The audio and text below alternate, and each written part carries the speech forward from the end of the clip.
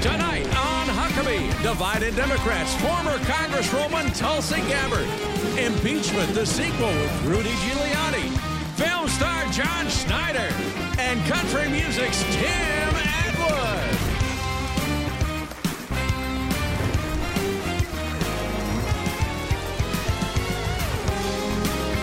That's Trey Corley and the Music City Connection. And I'm your announcer, Keith Bilbrey. And now, here's Mike Huckabee.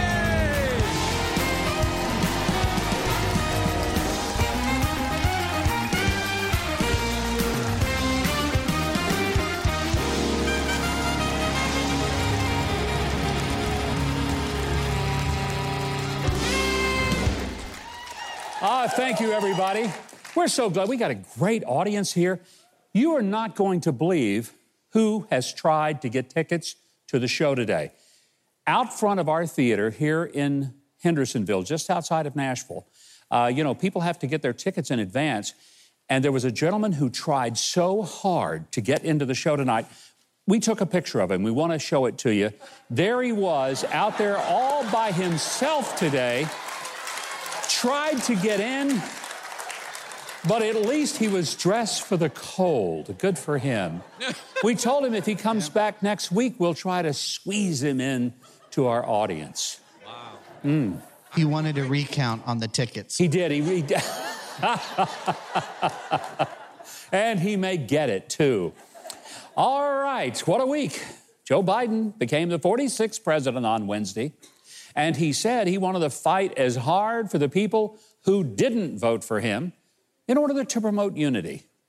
But then he proceeded to imply that anyone who voted for President Donald Trump was a racist, a white nationalist, or an imbecile who needs to be deprogrammed and re-educated. Boy, that really warmed the hearts of 74 million people. Now, look, I'm not going to spend the next 4 years screaming that Biden is not my president. I think that's ridiculous, because he is my president. I honestly can't fault Joe Biden, even for issuing a stack of executive orders that undid pretty much everything Donald Trump did by executive orders in his 4 years as president. Because as we all should know, elections have consequences. So with a stroke of a pen, Joe Biden opened the borders to illegal immigrants who are now rushing to get in so we can educate them, give them health care, let them vote, and compete with your kids for jobs. He stopped the Keystone Pipeline. That means fuel prices in the U.S. are going to jump up. We're going to tick off Canada. Just killed 11,000 U.S. jobs immediately, and it'll return us from being energy independent to once again having to beg the Saudis for oil. Now, this really helps the Russians, who've all been bankrupted by the Trump energy policies, which put America first. So for all the lies told about Donald Trump colluding with the Russians, it turns out that Russia's real friend ain't Donald Trump, it's Joe Biden. I mean, that's true. In all, in his first hours as president, Joe Biden signed about 17 executive orders to undo the policies of Donald Trump. And let's just be honest, that's what happens in an election. You don't just lose power, you change direction. And if you just liked Joe Biden's personality more than Donald Trump's, then hopefully you won't mind paying for it. And you will pay for it. Yeah. But it is not the big government economic policies that are going to disturb me the most. It really isn't. It's endangering our ally Israel by getting back into the deal with Iran, the world's largest sponsor of state-owned terrorism. It's pushing a pro-abortion agenda that believes that it's normal and okay to take the life of a baby right up until the moment of birth and force you to pay for that horrific procedure with your tax dollars. It's forcing institutions and schools to play along with this fiction that a person's gender can be decided by just imagining it to be, regardless of the science of biology, as well as the Bible that says that there are two genders, male and female. But don't expect to be given the truth about what Joe Biden does or doesn't do from the media. No. Their hate of Trump was so intense that even after mocking him for saying that we would get a vaccine before the end of the year, when he launched Operation Warp Speed, which he delivered, and they dived into their arrogance and never admitted that they were wrong? Or have they, or will they ever give him any credit for that? Look, our country is truly divided. And while I hope President Biden will try to bring the nation together, he can't if he doesn't recognize that 74 million of us see the world a little differently. But we're not racist. White supremacists are nativist. We love God, we love our families, and we love our country. And you know what? Yeah.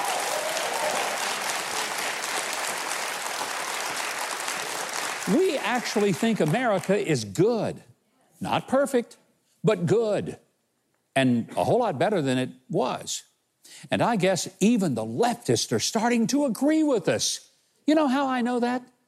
The leftists are starting to realize America's a great country because when Lady Gaga sang the national anthem at the inauguration, not one person took a knee. How about that?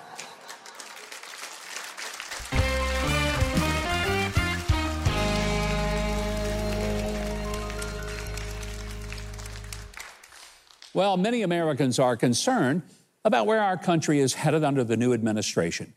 As the Democrat Party seems to have shifted further and further to the left, moderate Democrats seem harder and harder to find. And it begs the question, is unity really possible in our deeply divided country? And where are we going the next few years? Here to answer those questions and a few more is a Democrat for whom I have the highest respect due to her straightforward and civil nature, former Congresswoman Tulsi Gabbard. Congresswoman, welcome back. I want to begin by talking about an area of interest I know you care deeply about. You served in the National Guard, later in Iraq in combat, one of the few members of Congress to have ever done that. National Guard this week were put out on a parking lot for a while to rest, and it's been controversial, as it should be. It seemed like a real denigration to those troops. What was your reaction when you saw those men and women out there from the National Guard essentially shoved out of the Capitol inside and forced to take their breaks out in a parking lot? It made me so sick, and it made me so angry. As I started seeing these pictures popping up, you know, we had over 25,000 National Guard soldiers who on very, very short notice dropped everything, went to Washington, D.C., and then to be told a couple days later, thanks, guys, we got our photo ops. We don't need you anymore. And then to see them pushed into one of the parking lots that I probably parked in many times when I was there working and serving in Washington, and knowing how cold and dark and dank and unhealthy a situation that was for anybody to be for hours and hours. It's just yet another of many offensive slaps in the face to the men and women who are willing to lay their lives down for our country and for all of us. I certainly hope it never happens again. Something else I hope it never happens again is the deep division in this country, and it has been intense.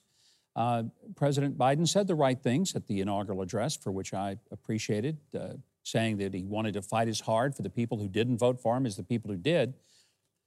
But how is that possible if Congress pursues impeachment of a president who is no longer there? They can't remove him. He's already been removed. What would your advice be to Nancy Pelosi, Chuck Schumer, and other Democrats with whom you have served about the impeachment?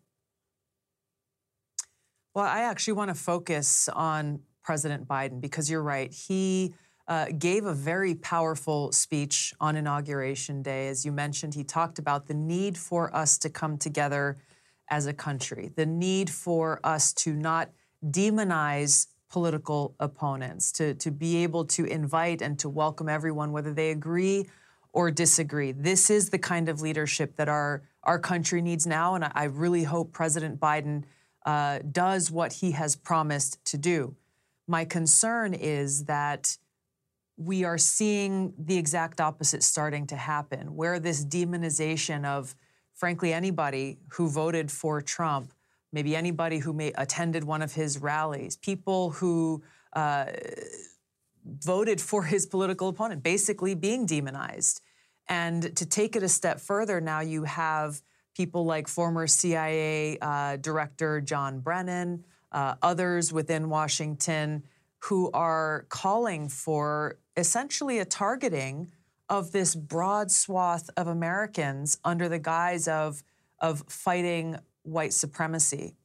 So I think this is a really important thing for us to address, because President Biden needs to lead, and he said in his speeches that he wants to defeat white supremacy. What is he really talking about here? He needs to clarify and be very specific, because the ideology of white supremacy that you and I know of is the one held by the KKK and Nazis that I think just about every American would denounce and reject as something that is directly counter to our values as Americans. But if you've got people like John Brennan and other very influential people in Washington essentially calling for half of the country to be targeted, there's no way that we get past the divisiveness and the pain and the wounds that we're feeling right now as a country. And he needs to denounce them and the words that they are saying that are further tearing us apart.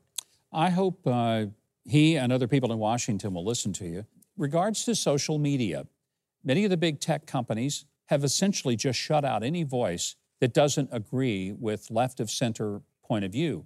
And then that goes further, where you have people like Maxine Waters calling for these people to be shouted down in public places, at restaurants and stores, and others who demand the so-called Lincoln Project, made up of supposed Republicans, saying no one who ever served in the Trump administration should ever get hired for a job ever in their lives.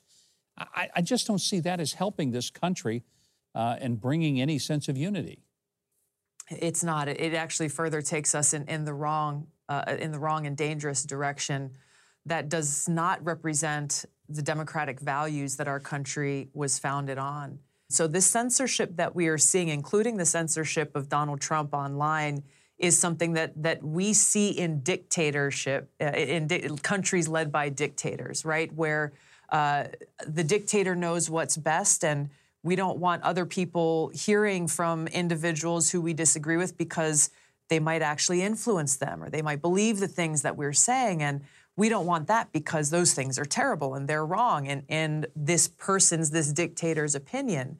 And so they start shutting down their opponents. They start shutting down free speech because they only want their voice, their narrative, and their message to be heard. So this is no surprise that we've seen people like Angela Merkel and the president of Mexico and other world leaders step up and say, hold on a second. What these big tech companies are doing in America is incredibly dangerous. And they understand from history of where this ends up. Not only is this more divisive, it just further undermines the very principles that our founders laid out for us in this country. Well, Tulsi, I truly appreciate you having the courage and always taking the time to talk with us. Thank you for joining us. And I want to say to our audience, you can follow Tulsi on social media at Tulsi Gabbard, and also check out tulsigabbard.com for more. For the latest on a whole lot of our show, we're going to turn to Keith Bilbrey. But before I do, I want to tell you, Tulsi has a brand new podcast. It's about to launch. So if you go to her website, you'll be able to sign up for it, and I hope you will. She's one of the true voices of reason, and we're delighted to have her on the program, so you might want to follow her. Right now, here's our own Keith Bilbrey. Coming up, impeachment updates with Rudy Giuliani and Hollywood star John Schneider. Later, country music's Tim Atwood honors a fallen veteran's family on Huckabee.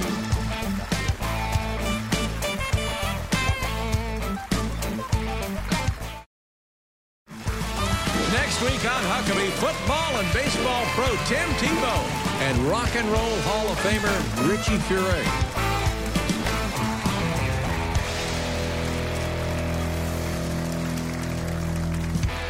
Yes, indeed. Welcome back. Rudy Giuliani is the former mayor of New York City. He's known as America's mayor, and he's been personal attorney to President Donald Trump. Yet, with another impeachment trial on the horizon for the now former president, there's a lot of questions to be asked about how that's going to proceed. With us now to give us some clarity on that and what we can expect from President Trump moving forward is our friend Rudy Giuliani. Welcome back, Mayor. Let's get right into it. Are you going to be part of the legal team? Well, thank you for having me. I won't be in court, but I'll be part of the legal team giving advice, unless they are not willing to call me as a witness, and it shapes up that way. If it shapes up so I don't have to be a witness and we go into a real trial, then I hopefully will be a big part of that.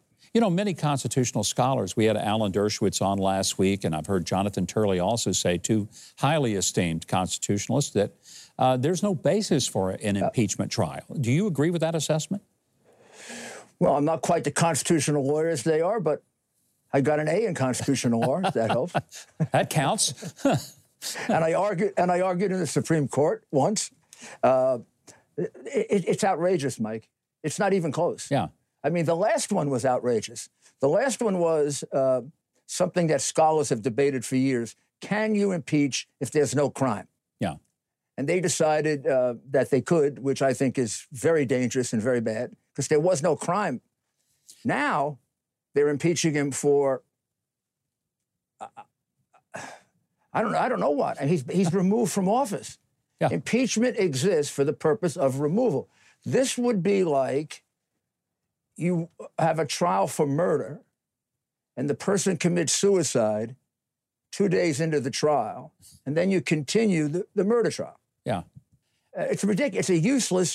It's a useless legal proceeding. And I know there are a couple of left-wing suck-ups that say, well, they can take away his ability to run for office. But that's not the purpose of the proceeding. That's a collateral consequence of it. The purpose of the proceeding is to remove someone for office. If you're removed from office, you cannot be removed from office. Could the attorneys for the president simply say, it's unconstitutional, we file directly with the Supreme Court to have the whole process thrown out? Is that a maneuver that is even possible? There are several different choices that you have at that stage. One, you could move to dismiss in front of Judge Roberts. He's the presiding judge, like you normally do at a trial. Yeah. At the beginning of any trial, civil or criminal, you always make a motion to dismiss. And basically it says the person hasn't charged anything. Because before you can try me, you have to have charged me with something. So that would be the first motion. You didn't charge me with anything. You charged me with something that leads to removal. See, I'm removed. Goodbye. Or they could decide they want to go to the Supreme Court. They could take that right to the Supreme Court.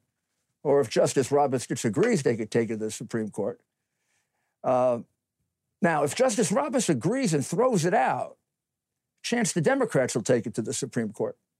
And then we'll get an answer on, can you impeach a president who's removed? Or in essence, can you remove a president once he's been removed? I've read that speech that the president made on January the 6th. I've read it twice. I've watched his speech 3 times. If there is an incitement to riot, I guess I'm not smart enough to see it. But even people like Mitch McConnell have said that the president incited people to a riot. That just seems so far-fetched. He told them to peacefully go to the Capitol. And there have been so many instances in recent history where politicians have said, go to the Capitol. I mean, Cory Booker has said it. Kamala Harris has said it. All kinds of people have said, go to the Capitol and get up in the faces of your representatives. But the president certainly didn't say, go vandalize the Capitol, fight with the police. Nothing even comparable to that. So the basis of the whole idea of impeachment, even if he were still president, seems to be ridiculous. Right. You're absolutely right. Incitement is a very specific and very well-defined crime. I believe the case is Brandenburg.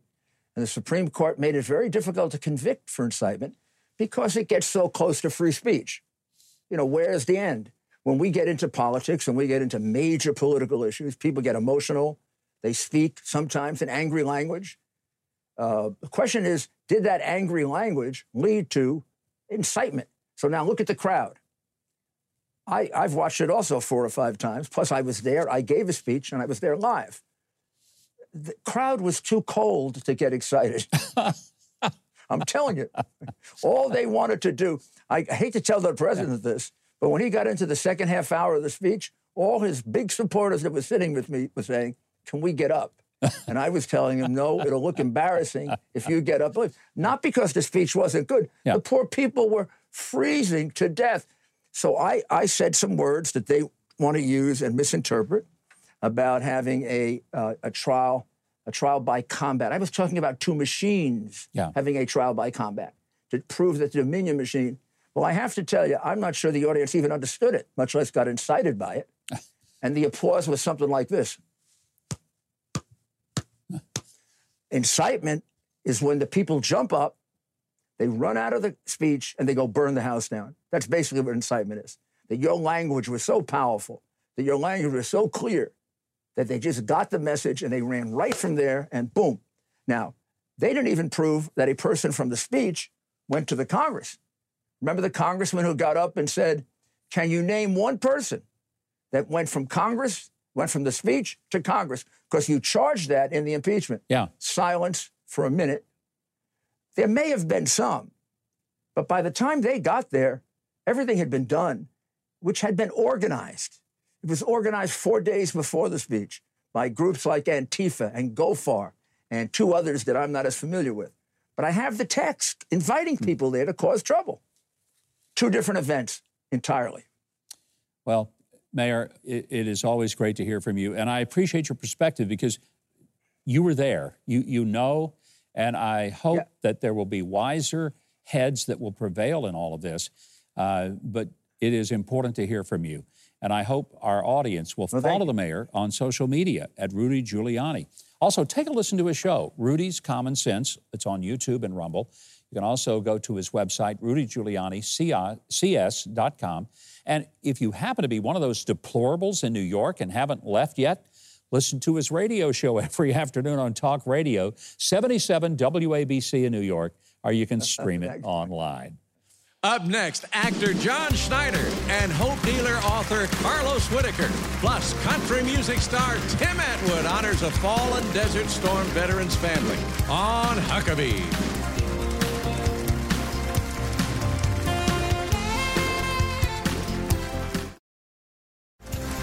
Go to MikeHuckabee.com and sign up for his free newsletter and follow @GovMikeHuckabee on Twitter.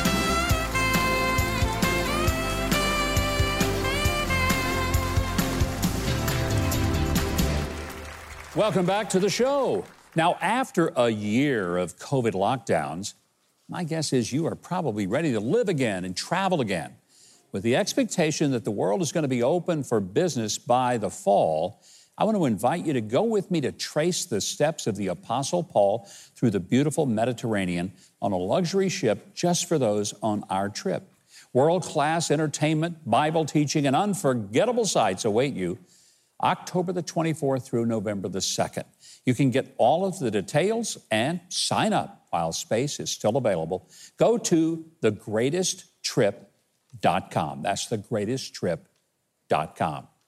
Now, all of you know John Schneider is the star of The Dukes of Hazzard, as well as many other TV shows and movies, and as a top-selling country singer. He can do it all. I think it's kind of disgusting that one person can do all he can do.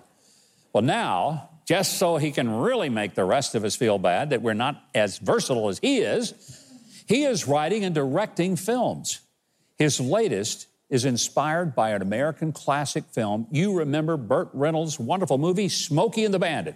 Here's a sneak peek of the movie, Stand on It. Are we really going to do this? Yes, we are. And you should really sit still and low in your seat. Low like this? Yep, low like that.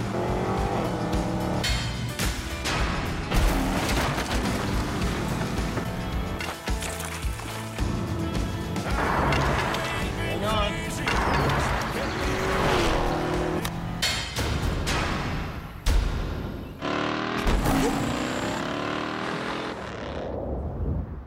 All right, please welcome the producer, director, co-writer, and the star of Stand on It, John Schneider.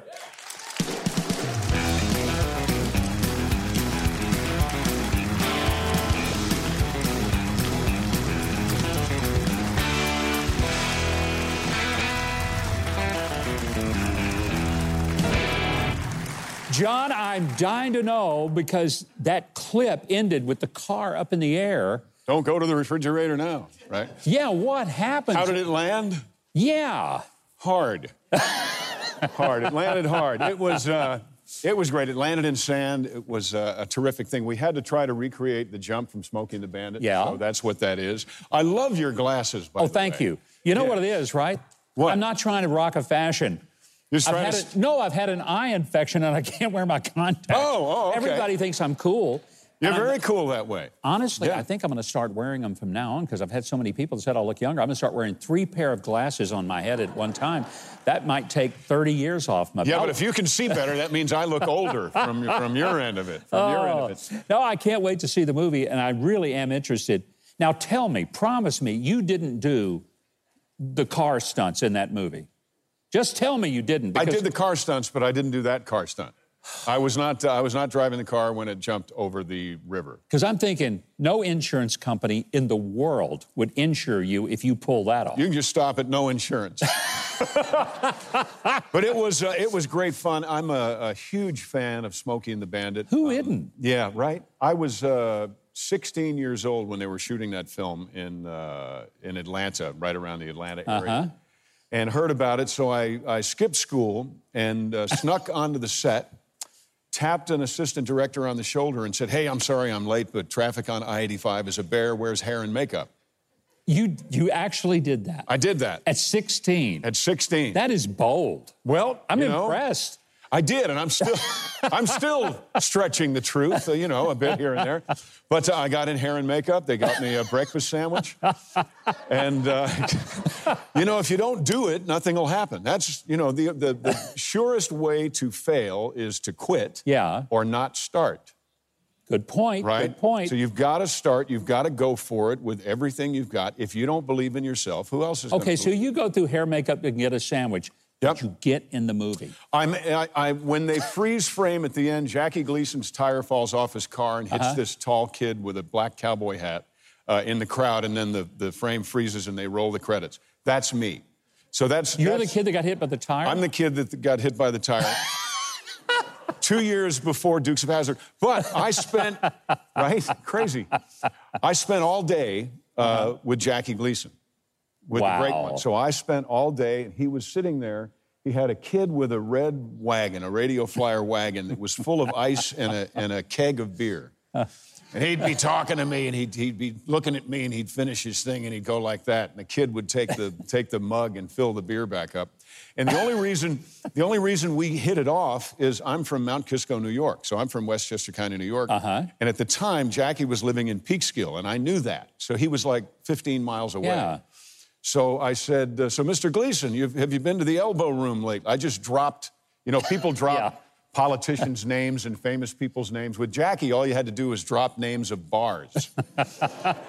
And he said, "Kids, sit down." So it was wonderful.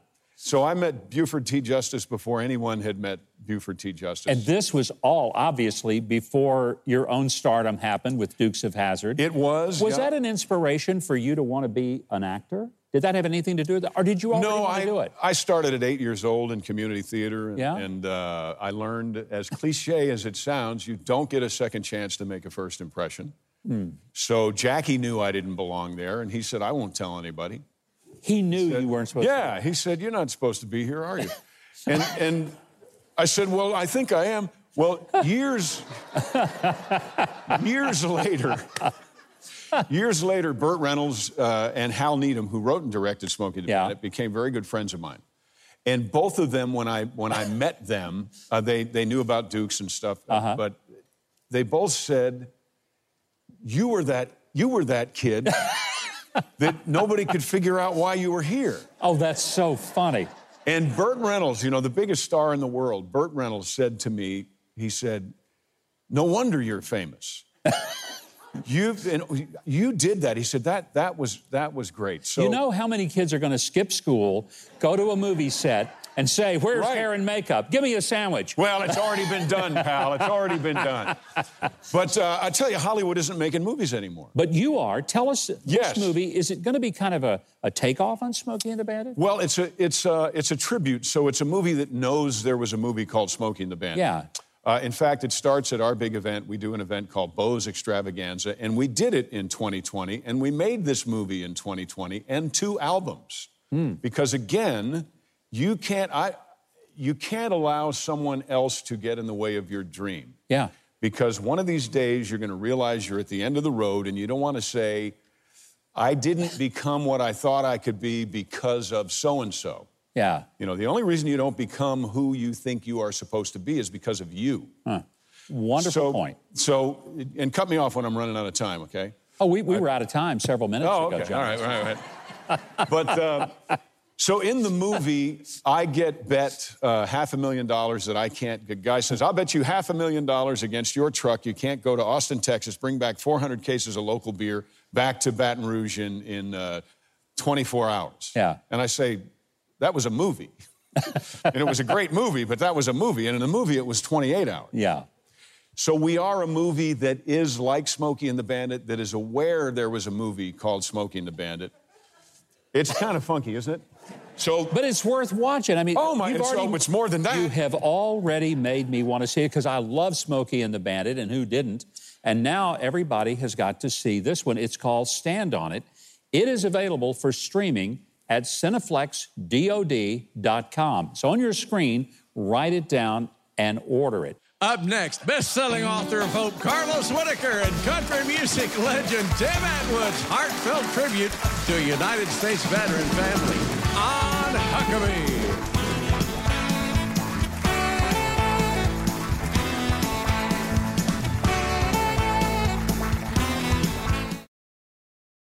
As Samaritan's Purse continues to bring life-giving help to families in the U.S. and all over the globe affected by COVID-19, I sure hope you will prayerfully consider helping them to continue their work by giving a financial gift. All it takes is a single phone call to Samaritan's Purse. Or you can go to their website, because as COVID-19 and national lockdowns continue to ravage lives all over the world, your gift of any amount and your prayers can work wonders in God's hands to heal broken lives and spirits. On behalf of Samaritan's Purse, thank you and God bless you. My next guest, he's a former recording artist, a social media star, and he's creator of a viral video that got over 7 million views. He's also a best-selling author. He's got a brand new book. I love the title, Enter Wild, Exchange a Mild and Mundane Faith for Life with an Uncontainable God. Please welcome Carlos Whitaker. Carlos, welcome. Thanks. Thanks, guys. I think your story is stardom in reverse. Most people, maybe they are, in the speaking business and they then say, I want to be a singer, and they come to Nashville.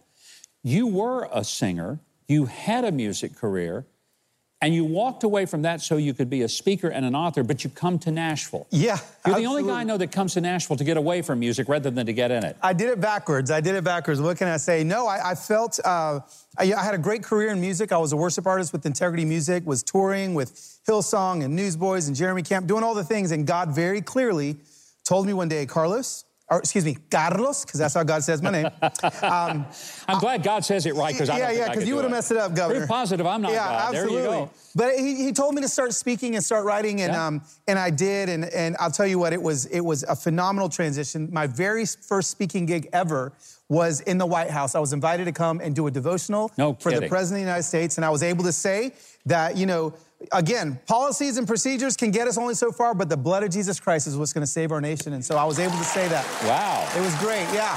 And that was my very first speech ever after I quit being a worship leader. And, and it's so scary to be obedient to God when God says to do something really crazy like that. But he took me and he said, I promise you, even through the desert, no matter what, I will be there. And your obedience may be long before you see the abundance of it, but the abundance is coming. What a beautiful, amazing story, because you must have been a little nervous about leaving something that you were good at, something that had earned you a living and that you were comfortable doing, to do something you'd never done before. Yeah, I was really nervous. My father, he was a preacher.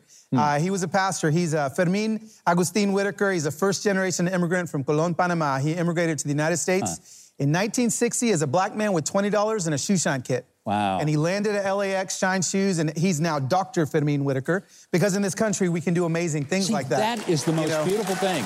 We can do amazing things like that. Yeah. But the beautiful thing about his story is I watched him for many years at Primera Iglesia Bautista be the pastor. He would preach his sermons in English and in Spanish, translate himself. And every time I'd watch him, Governor, I was like, you know, this is really impressive that he can preach in 2 languages at one time. Yeah. But as a little kid, I just thought, this is twice as long of a sermon as I've ever heard. And I just kept thinking, I don't want to do that. So I went straight to music. I was not going to be a preacher. But you know what? The preaching was inside of me. And I love being able to be I like to call it a hope dealer, and just dealing hope to whoever will listen. Whatever administration's in the White House, left or right, up or down, I don't care who it is. I'm just going to tell them about the power of Jesus Christ. Because your message is the same. It doesn't matter what's going on in the world. It doesn't matter, yeah. Let's talk about I love the title, Enter Wild. Yeah. Where did you come up with the title? Yeah, Enter Wild, you know, exchange a mild and mundane faith. Yeah. For life with an uncontainable God. Which I love that phrase, an uncontainable God. Listen, we've got a God that does the impossible. But far too many Christians become Christians, and then they end up getting to about 60% healed, and they stay there. But when you look at John 10:10, John 10:10 does not say, a thief comes to steal, kill, and destroy. I've come that they may have life and have it to 60%. That's not what it says. No, it doesn't. It says, I've come that they may have life and have it to the full. But so why in the world would Christians live a mild faith when we look at the life of Jesus and he lived a wild faith? And if anything's happened in 2020, it's got so many Christians to retreat and say, you know what, as soon as all the craziness happens, the election's over, all this, maybe I'll start stepping out there. No, we are called right here and right now to be wild Christians, wild for the kingdom and wild for Jesus. What a beautiful picture of what it means to just recklessly follow God with reckless abandon, which I love that idea. And that's really what you're talking about in the idea of enter wild. Don't hold anything back. Leave it all on the field when you go out there to play. Leave it all on the field. We actually aren't, we don't have an opportunity anymore. I mean, right now, in the climate where we're sitting in right now, it is the time for Christians to be the hands and feet and the voice of Jesus and of hope and of positivity and of unity. And that's what we need to be striving for. And so I'm just on a daily basis, even on my social media, trying, you know, what's beautiful about where I sit in social media is 50% of my audience is conservative and 50% of my audience are liberals. And they come together to have hard conversations in a way that I believe is hope-filled because it's all based in Jesus. No wonder it's wild. That's wild, the fact that he gets them together. Look, I want you to know about Carlos Whitaker's book. It's called Enter Wild, available now wherever books are sold. You can also go to carloswhitaker.com on your screen, find out about his other writings, podcasts, videos, and of course more. Check him out on social media for great videos to enrich your life, your walk with God, and he's got some that are just hilarious. Social media star he is. Next, country music star Tim Atwood shares the memory of a heroic veteran on Huckabee.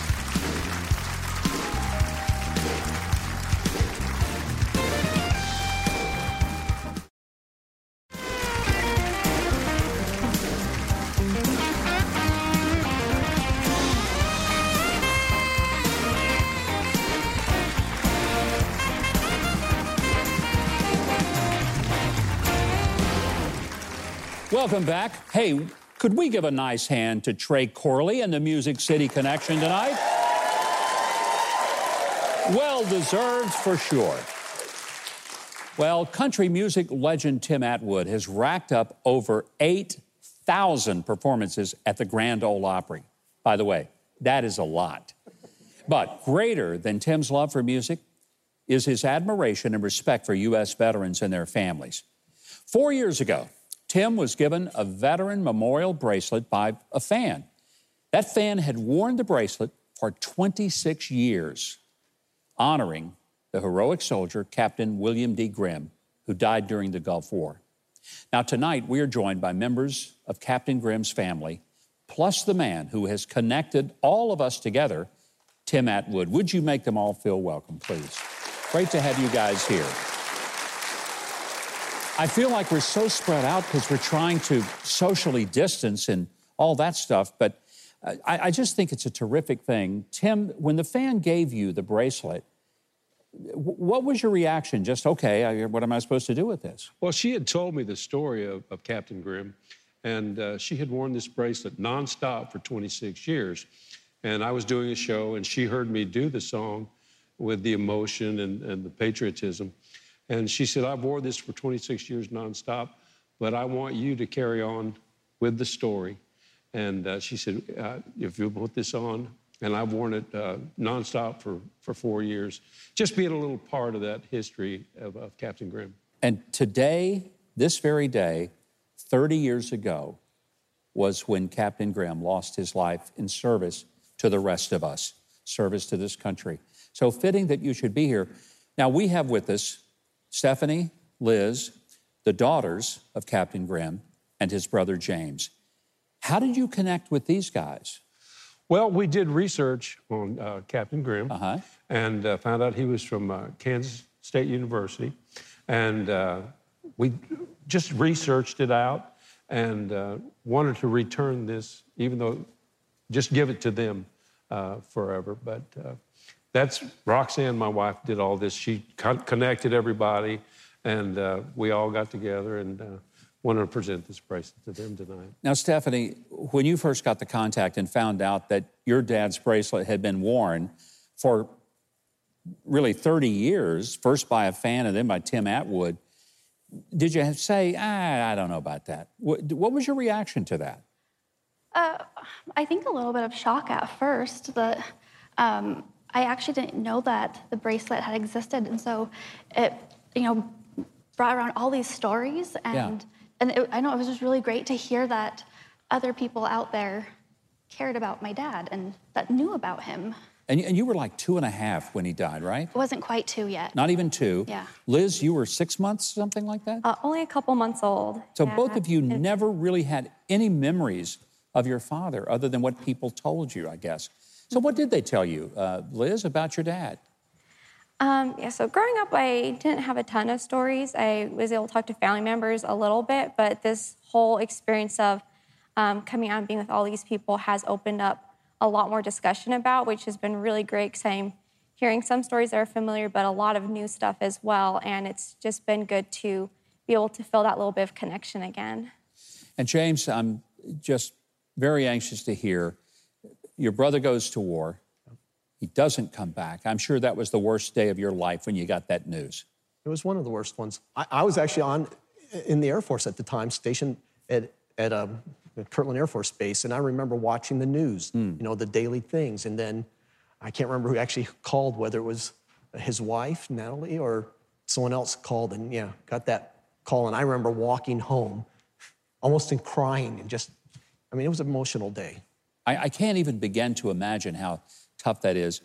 I know your dad, who would love to have been here, but health issues made it impossible. We have a brief little video from him. The closeness of the memory being on your wrist. And I think that's what Tim is also has felt wearing it all these years from when it was presented to him. It represents a person, a person's life, a person's thoughts, their goals, their dreams. That's what it represented. That's Jim Grimm, the grandfather of Liz and Stephanie, and of course the father of the soldier that we honored tonight, whose name did not get forgotten. And I think that's so powerful. Sometimes you see people with one of these bracelets and you wonder, did they ever stop and think about that there's a full family out there grieving and remembering? Tim, you've worn that bracelet for 4 years. A fan of yours wore it for 26. Right. 30 years ago today, Yep. this patriot gave his life for this country. What is it you want to do with that bracelet tonight? Well, for 30 years it's been worn, and his memory has been kept alive.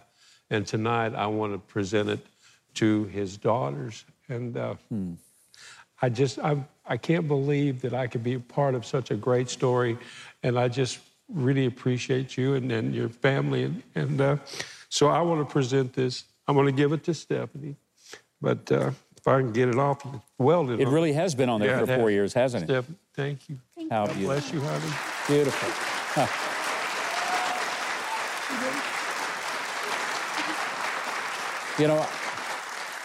Stephanie, I hope you and Liz can appreciate the fact that even though you never had the opportunity to know your dad, to play catch with him, to grow up with memories of him at Thanksgiving and Christmas, his life was a life well lived, and it was a life that was given so the rest of us could enjoy our freedom. You guys made a sacrifice in giving your dad, the rest of us benefit from the extraordinary sacrifice that your father and all of our veterans make. A great reminder why this country is great, because people like your dad willingly served his country, even to the point of death. And James, thank you for your service to this country and for your brother's life and the great, terrific memory. Now, Tim, I have something I want to share with you. I don't know if you know this, but Kansas State University was the alma mater of Captain William Grimm. Today, Kansas State University's president is Richard B. Myers, who is a retired four-star general who served as the 15th chairman of the Joint Chiefs of Staff. Well, on behalf of the Kansas State University and President Myers, they are honoring you with this Kansas State University Presidential Challenge coin. And they want to do this in honor of your work in honoring our veterans and their families. So, Tim, I want to present this to you. Thank you. Along with this commendation. Thank you so much. I think it's a pretty remarkable day to bring all of you together, but most of all to say, Tim, thank you for loving our veterans and honoring them in every show that you do. And Stephanie, Liz, James, thank you for being here and letting us love on you a little bit for the sacrifice of Captain Grimm. Keith, I know you have something to tell us. We're going to let you do it. Well, you can find Tim Atwood's new album, Who I Am, anywhere music is sold, or go to his website for all his music and more. That's timatwood.com. Now, after the show, you can watch online exclusive performance of Shorten and Bread Rock from Tim Atwood's Who I Am. Coming up, Trey Corley and the Music City Connection, along with Mike on bass, perform with country music star Tim Atwood. Stay with Huckabee.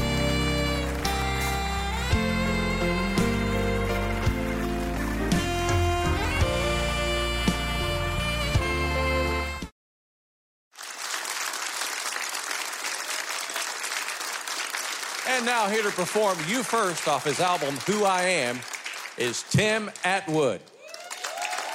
Thank you, Keith. I want to do this song in honor of the Grimm family and every other person who had lost someone in the service, and thankful for our American servicemen and women. And especially for them, I want to do this song called You First.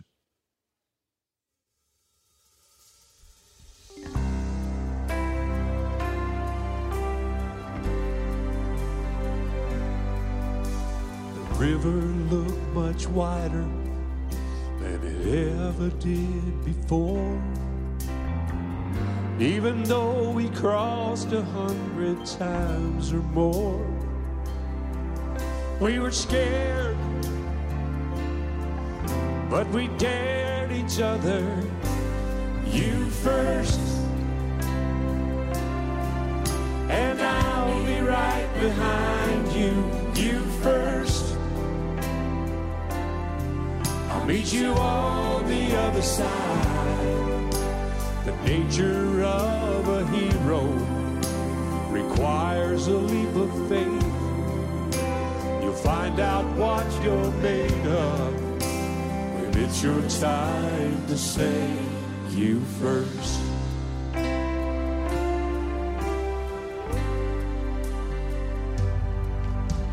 A chopper drops a ladder in the middle of the war.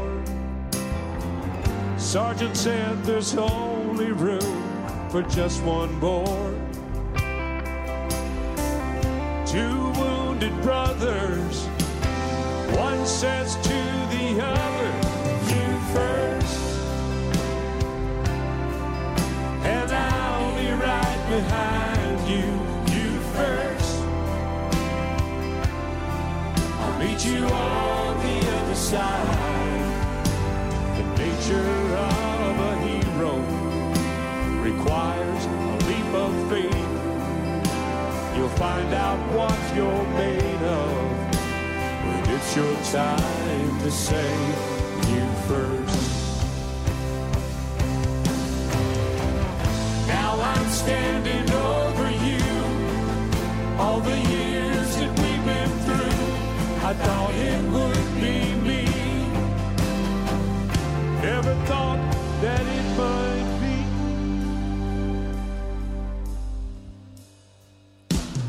you first, and I'll be right behind you. You first, I'll meet you on the other side. You always were my hero. Here's my leap of faith. You'll find out what you're made of when it's your time to say you first.